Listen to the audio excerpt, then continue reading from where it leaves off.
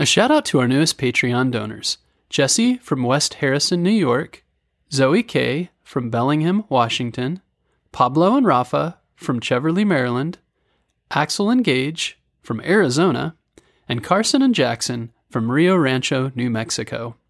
If you'd like to donate to Bedtime History and get access to our 200-plus episodes ad-free, go to bedtimehistorystories.com and click on Donate in the menu to donate via Patreon.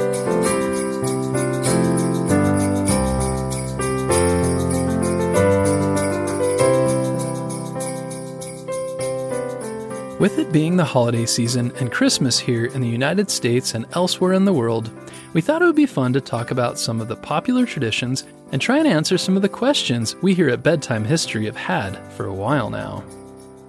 How did Santa get his name, and why does he wear a red suit? Today, children know the traditional Santa Claus by his red suit, long white beard, and black boots, along with his ability to perform amazing feats like slide down chimneys and drive a sleigh through the sky. The Santa Claus tradition we know today has its roots in the year 280 AD in the country of Turkey. At the time, there lived a man named Nicholas. Nicholas grew up to be very sweet, gentle, and he became a monk, meaning a man who is very religious and does not marry. He was very kind and used to give secret gifts to children, the sick, the poor, and the needy. He was also called Nicholas the Wonder Worker for his miracles he was believed to perform. His popularity spread through the lands, and in time, he became the most popular saint in Europe. He became known as the patron saint of children, students, singles, sailors, storekeepers, and others. The Dutch called him Sint Nicolaas, or Sinterklaas for short, and they honored him with a feast day every December 6th. This day also became a very lucky day to get married or buy gifts. Through the centuries, Dutch immigrants arrived in the U.S. and continued to celebrate Sinterklaas, so other Americans started to do so too. Early paintings of St. Nicholas show him in a long red or burgundy robes with gray hair, a long beard, and a mustache. The traditional modern-day St. Nicholas, or Santa Claus, still loves wearing red clothes, a long beard and mustache, performing miracles and giving gifts to people around the world. The next question, what is a manger? Have you ever heard the Christmas carol, Away in a Manger? And did you ever wonder what they meant by the word manger? When I was a child, I used to see illustrations of Mary, Joseph, and baby Jesus in a stable. I thought a manger was another name for a stable, barn, stall, or shed. I was really surprised when I learned that the word manger in the Bible actually meant an animal's feeding box or trough. I guess I thought away in a manger meant away in a barn. I didn't think it meant away in a feeding box, but I've also seen references to manger meaning an outside penned area to a house or inn which is filled with straw for animals. So who knows? Maybe it can mean the feeding box or the feeding area. The next question, what is figgy pudding? Have you heard the popular Christmas carol, We Wish You a Merry Christmas? One of the lines in the song says, "Now bring us some figgy pudding."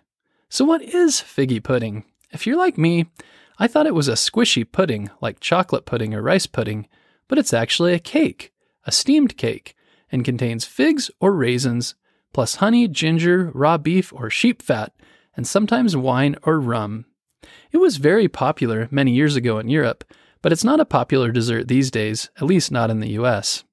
Have you ever eaten figgy pudding? If so, I'd love to hear from you and learn what you think about it. The next question, what does wassail mean? Here in the U.S., some towns and cities hold a wassail celebration involving parades with horse-drawn sleighs, marching bands, music, dancing elves, a visit from Santa Claus, and lots of food. But what does wassail mean? In the olden days in Europe, people used to say the greeting, was heil, meaning be well, while holding a cup of spiced apple cider. This tradition started as a celebration of a good apple harvest. Wassail can also mean the drink, a mulled spice cider containing apples, eggs, brandy, sugar, and oranges, plus a slice of toast on the top. That sounds delicious. Maybe our listeners can tell us if they've ever tasted wassail and if it still comes with toast. Also, let me know if you still greet friends saying, was hell. What are sugar plums? I'm sure most of us have heard the famous poem and story called "'Twas the Night Before Christmas." In that story, the children dream of delicious sugar plums while waiting for Santa. And in the famous Christmas ballet, The Nutcracker, there is a dance of the sugar plum fairies. But what is a sugar plum? If I had to guess, I would say it's a plum sprinkled with sugar. But no, it's actually a nut, seed, or kernel covered with layers of golden, hardened sugar, like our Tootsie Roll Pops without the stick, and with a nut inside instead of a gooey chocolate. Are sugar plums still popular where you live? If so, I'd love to hear from you.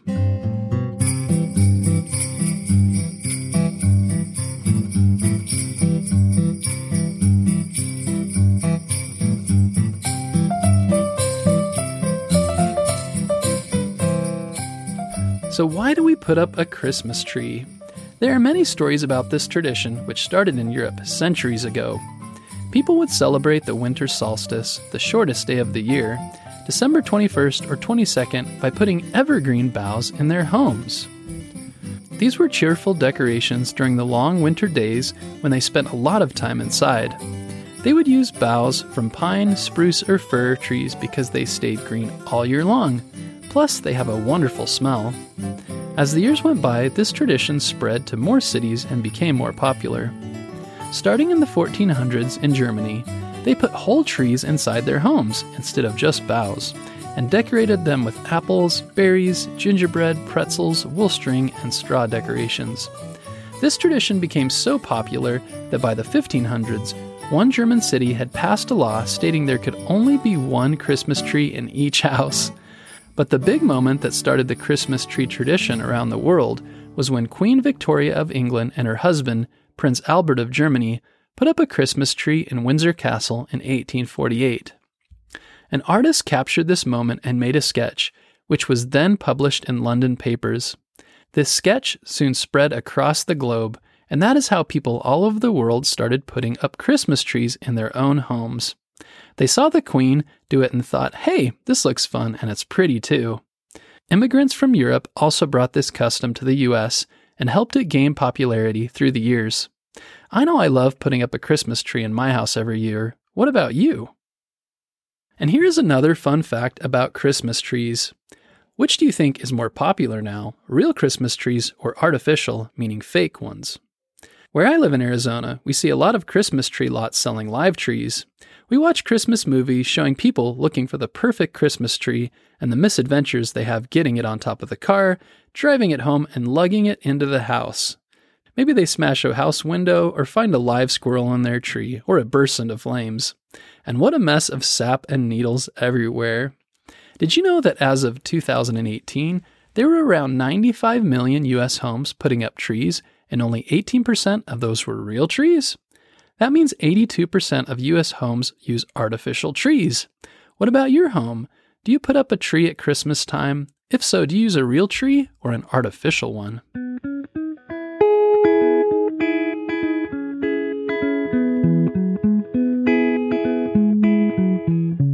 So what do you think of those Christmas questions and answers?